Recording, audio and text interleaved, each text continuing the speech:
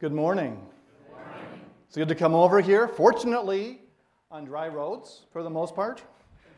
It's good to see you. And let me see. There was one person in particular who told me I'm supposed to say hi to everybody, and that's Karen. So, from my beloved wife, she wishes she could be here. She was the accompanist this morning over in Fairbury. It's good to be here. And sounds like some of you got a chance to meet someone who's pretty special and impressive to me. Seth's over here, and he's told you about what his plans are, which I will confess, when I first heard, surprised me. But the Lord is good. The other thing I want to say is, to all the dads, Happy Father's Day. And to everyone who has a dad, Happy Father's Day. God blesses us richly and abundantly. So let's turn to God's Word together.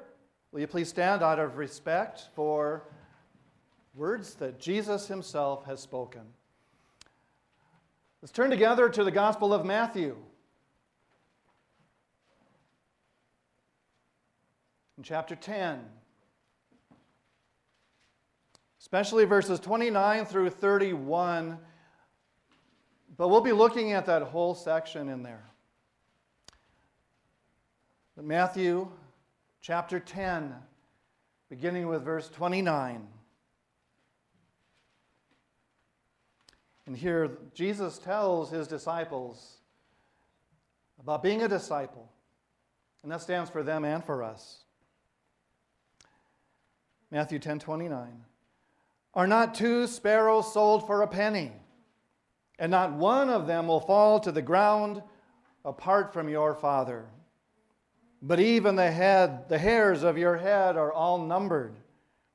Fear not, therefore, you are of more value than many sparrows. This is the true word of God. Let us pray. Heavenly Father, we thank you for calling us into a life of discipleship. Thank you, Father, that we can learn from Jesus. We can be changed by Jesus and equipped by Jesus. And thank you, Father, that the words that come to us from Jesus are so good that we have to share them. Teach us, Father, and show us your Son through your word. For we pray these things in Jesus' name. Amen. Please be seated. So as I was reading through this passage, the first question that came to my mind is, how many people pay very much attention to sparrows? They're very common. They're all around us. A lot of times when I walk into the church or out of the church, there's a little group of them that I unintentionally scare off. Don't really think much about it. Through the hard winter and the hot summer, they stay. So much so that we don't really notice. And they're not majestic like eagles with their beautiful white heads and their 8-foot wingspan. Sparrow doesn't compare to that. They don't have long legs and that incredible patience of great blue herons. They don't glide in gracefully like white pelicans or suddenly plummet as they dive into the sea like brown pelicans. They don't hover around the sugar water or the flower blossoms like hummingbirds. You know, I realize that people do not normally tell somebody else that they're going to go sparrow watching. If you're a bird watcher, you're going for the big, impressive things. On the other hand, God knows each one of them. He knows each individual sparrow and what it's doing and where it is. Now, here in our little corner of Nebraska, we mostly notice the house sparrows. They're the most common, even though they're not native to the United States. They came over from England. I'm not quite sure who thought to bring them. But the next common that at least I've seen are chipping sparrows. I can explain them to you later. But I see those probably second most. You also might just see white-throated sparrows, white-crowned sparrows, Harris's sparrows, field sparrows, swamp sparrows, American tree sparrows, lark sparrows, clay-colored sparrows, grasshopper sparrows, fox sparrows, song sparrows, vesper sparrows, Lincoln sparrows, Savannah sparrows, Henslow sparrows, and LeConte's sparrows. That's 18 types of sparrows that you might actually see and not even know it. I do know some people who can tell the difference. And here's Jesus, who said that not even one sparrow, whatever species of sparrow, not even one is ever forgotten by God. Not even one. Jesus taught it. Jesus said it.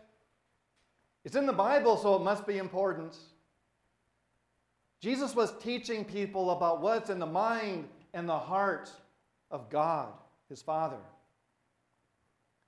And the point that Jesus has in telling this to us and to all of his followers is basically this: not even one person is ever forgotten by God. Jesus said, "You are more valuable than sparrows." This God remembers every sparrow in the history of the world and in every place in the world. And so much more. He remembers every human being in the history of the world and in every place of this world. And all of these human beings who've ever lived are more important in the eyes of God than many sparrows. He's saying that you are valuable to God.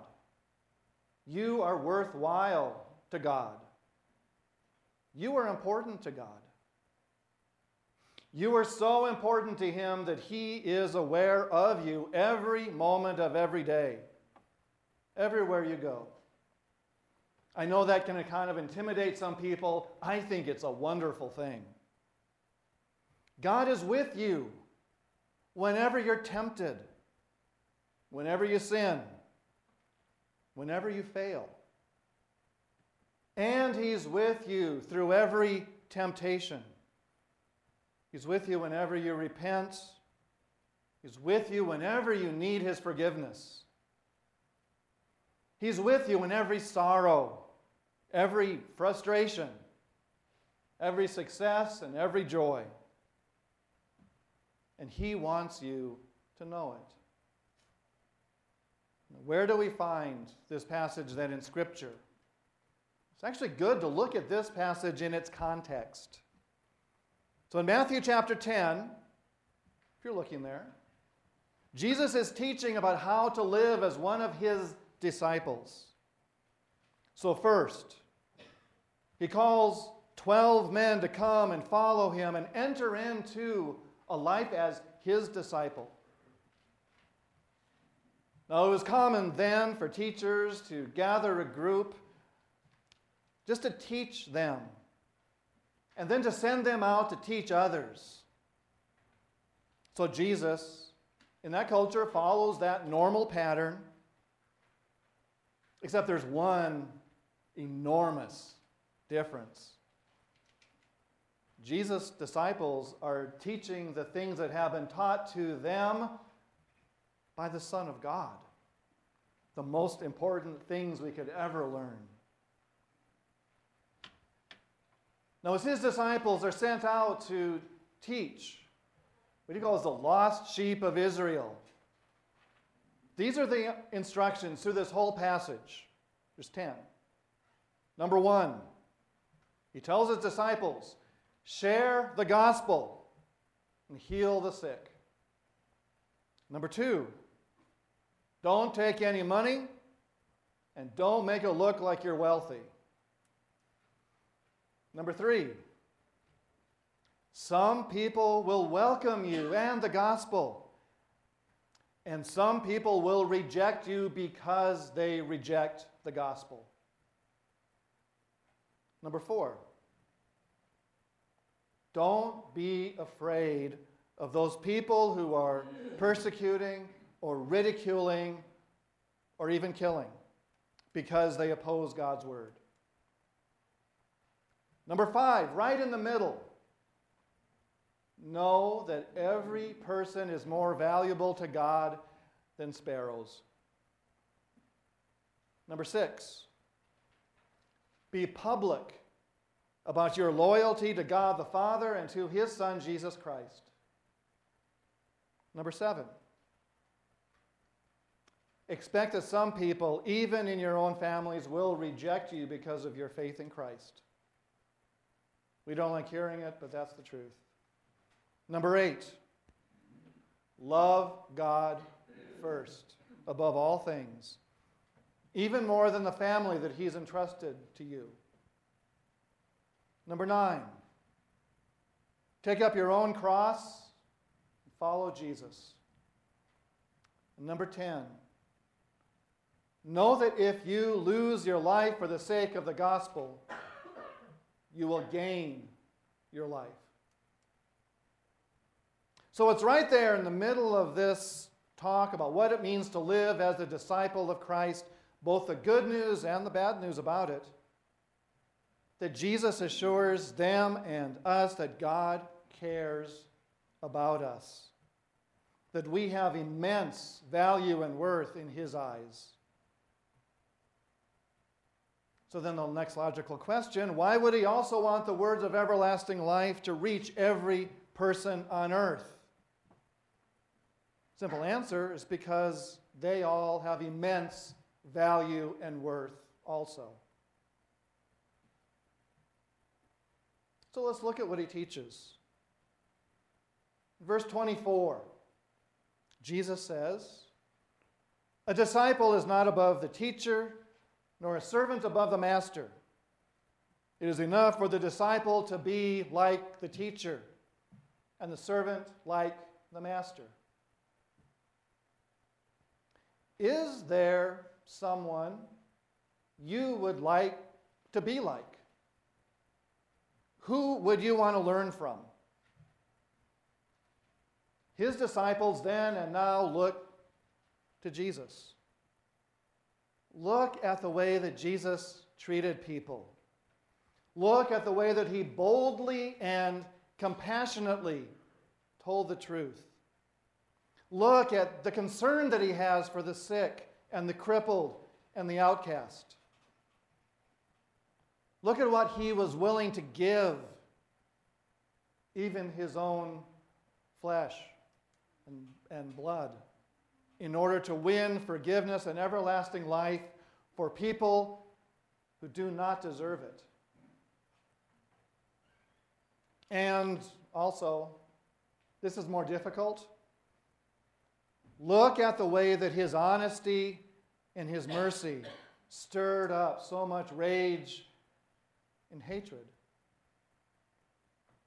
If they could accuse even Jesus of serving the devil or even being the devil, what might they say about His disciples?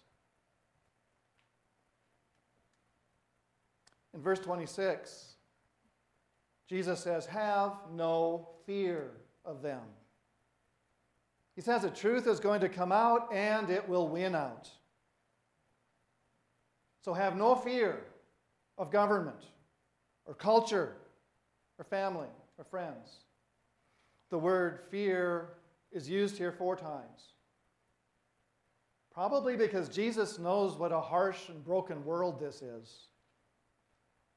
But His disciples do not need to fear the Roman authorities or the ruling religious authorities or the culture that strives to silence dissent or fear divisions in your own family. Don't fear that rejection or even that persecution. What matters first is God. And you know that He's watching over you, and you know that He loves you. in Christ, because of who he is and what he's accomplished for you, you can live boldly and confidently because Jesus is real and God's word is true. And people everywhere and in every time need to hear and learn what God has to say. And Jesus has those words of everlasting life. In verse 28, Jesus says, "Do not fear those who kill the body, but cannot kill the soul. Rather fear him who can destroy both soul and body in hell." Sure, the Roman authorities did have the power to kill the body of Jesus and the bodies of his disciples, but they could not kill the soul. Souls are eternal. Every soul is eternal. And Jesus is the way for that soul to enter into everlasting living. Then in verse 29, Jesus says, "Are not 2 sparrows sold for a penny?" They're precious to God, but not really that important to us. I'm not quite sure why someone would buy a sparrow. But the important thing here to think about is, what does it cost to save a human life for eternity? The answer to that means that we look to the cross and look at who was nailed there to save you.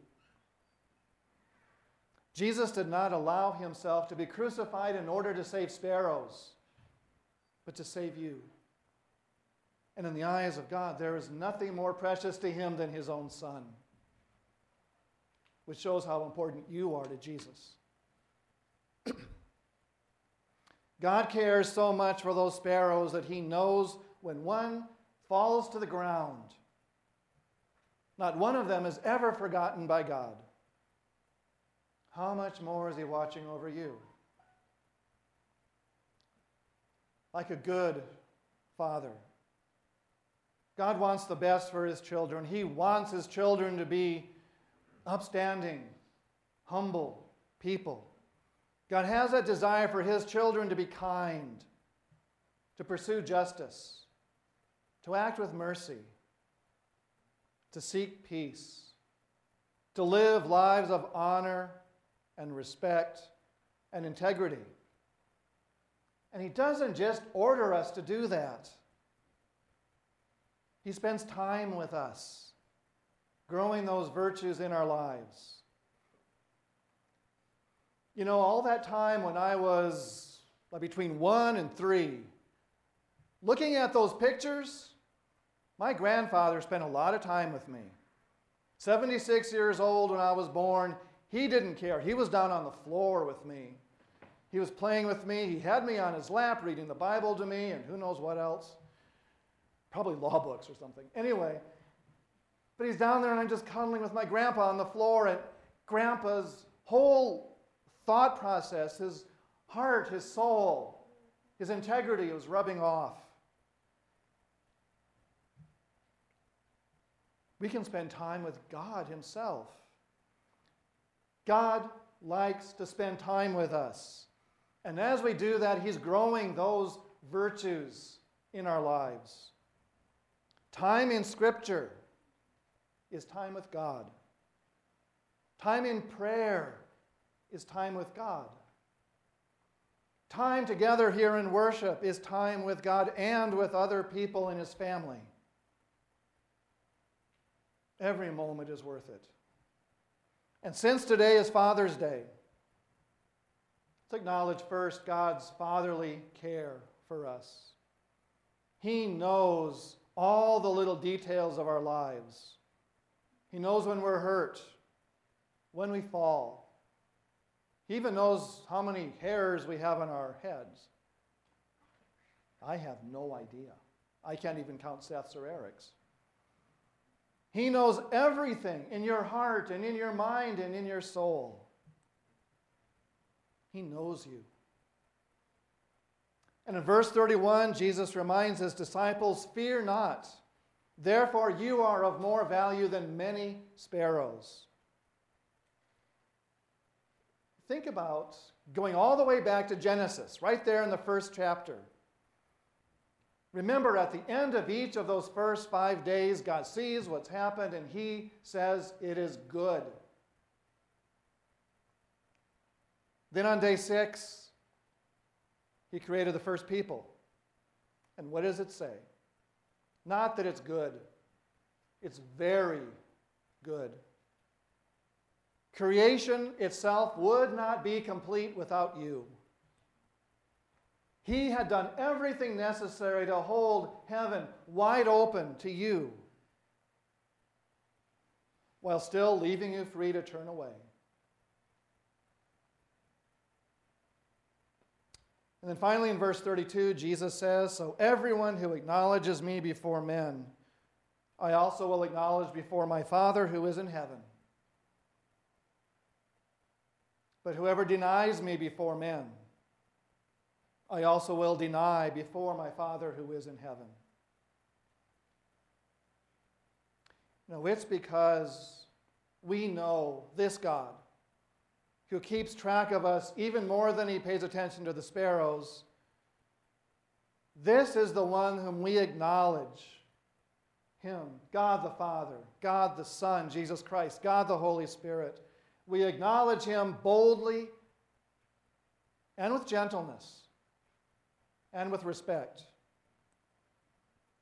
As we acknowledge how much God loves the people in his family who are living their lives under the cross of Christ, at the same time, God does not want those who are currently outside of his family to be lost forever, because they're precious and worthwhile to him also.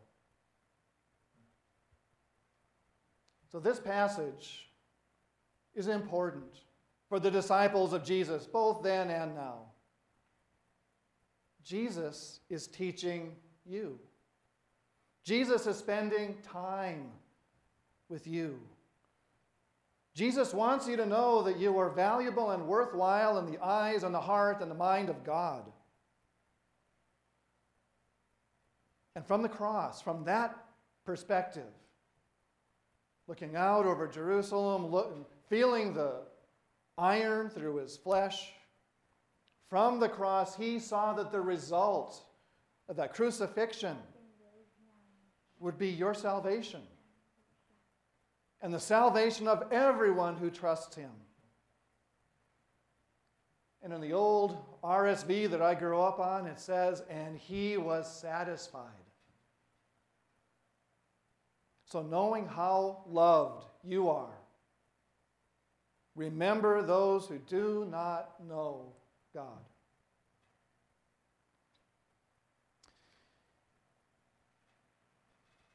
You know, I was remembering years ago when, I'm not going to tell a story about Seth, but when Eric was a baby, and I was scared because he was a baby, and we'd be sitting in one of the back pews at the church when I was home from seminary, and I'd be holding Eric, because Karen didn't want to be holding Eric 100% of the time, so it was my turn. And I noticed that when the light was shining in his eyes, he'd start to stir and wake up and start to get fussy. And I noticed that if my shadow was over him, he'd relax. He'd calm down. The sun was in his eyes.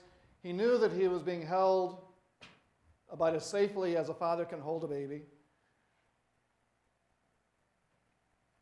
But he was safe and he was relaxed. It kind of I was reminded of that when I was reading about a father who would sometimes come home late from work when his little baby boy was already tucked in and asleep. So this dad would quietly as he could, creep in to the crib and whisper good night to his little sleeping boy, and then bend over the crib to give him a little kiss on the forehead. And that's when he noticed his shadow falling over this precious little boy. Because the nightlight was shining behind him, and that caused his own shadow to cover that whole crib.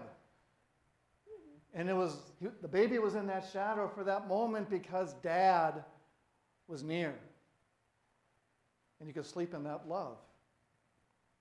Or if we're looking at sparrows, it's like those little hatchlings in the nest in the shadow of Dad's wings or Mom's wings, protected and nurtured. As disciples of Jesus Christ, you and I live in the shadow of the Lord. He is present with us always, without end and without fail. In his presence, we find refuge and strength. Living in the shadow of the cross, because it's Jesus there, we find forgiveness. We find life. We find everlasting mercy. All by God's grace, through faith in Jesus Christ. Amen. Let us pray. Heavenly Father, thank you that we are not alone in this world, ever. Thank you, Father, that you sent Jesus Christ to earth, not just for himself, not just to give us a bunch of rules to follow, but in his presence we can know your mercy and your care. Because of Christ, we're safely in the shadow of your wings. Heavenly Father, teach us to be disciples. Let us know what it's really like. Help us to spend time with you so that more of your ways can be our ways. Prepare us, Father, for faithful and humble service in this world, which so often seems so harsh, so broken. Help us, Father, to serve in the cause of mercy and compassion and forgiveness and everlasting life. Help us to be true to your word, to everything that's taught to us in Holy Scripture. And Father, help us to always speak the truth without compromising it, and to speak it in love without compromising that either. Thank you, Father. Thank you for calling all of us into a life as a disciple of Jesus Christ.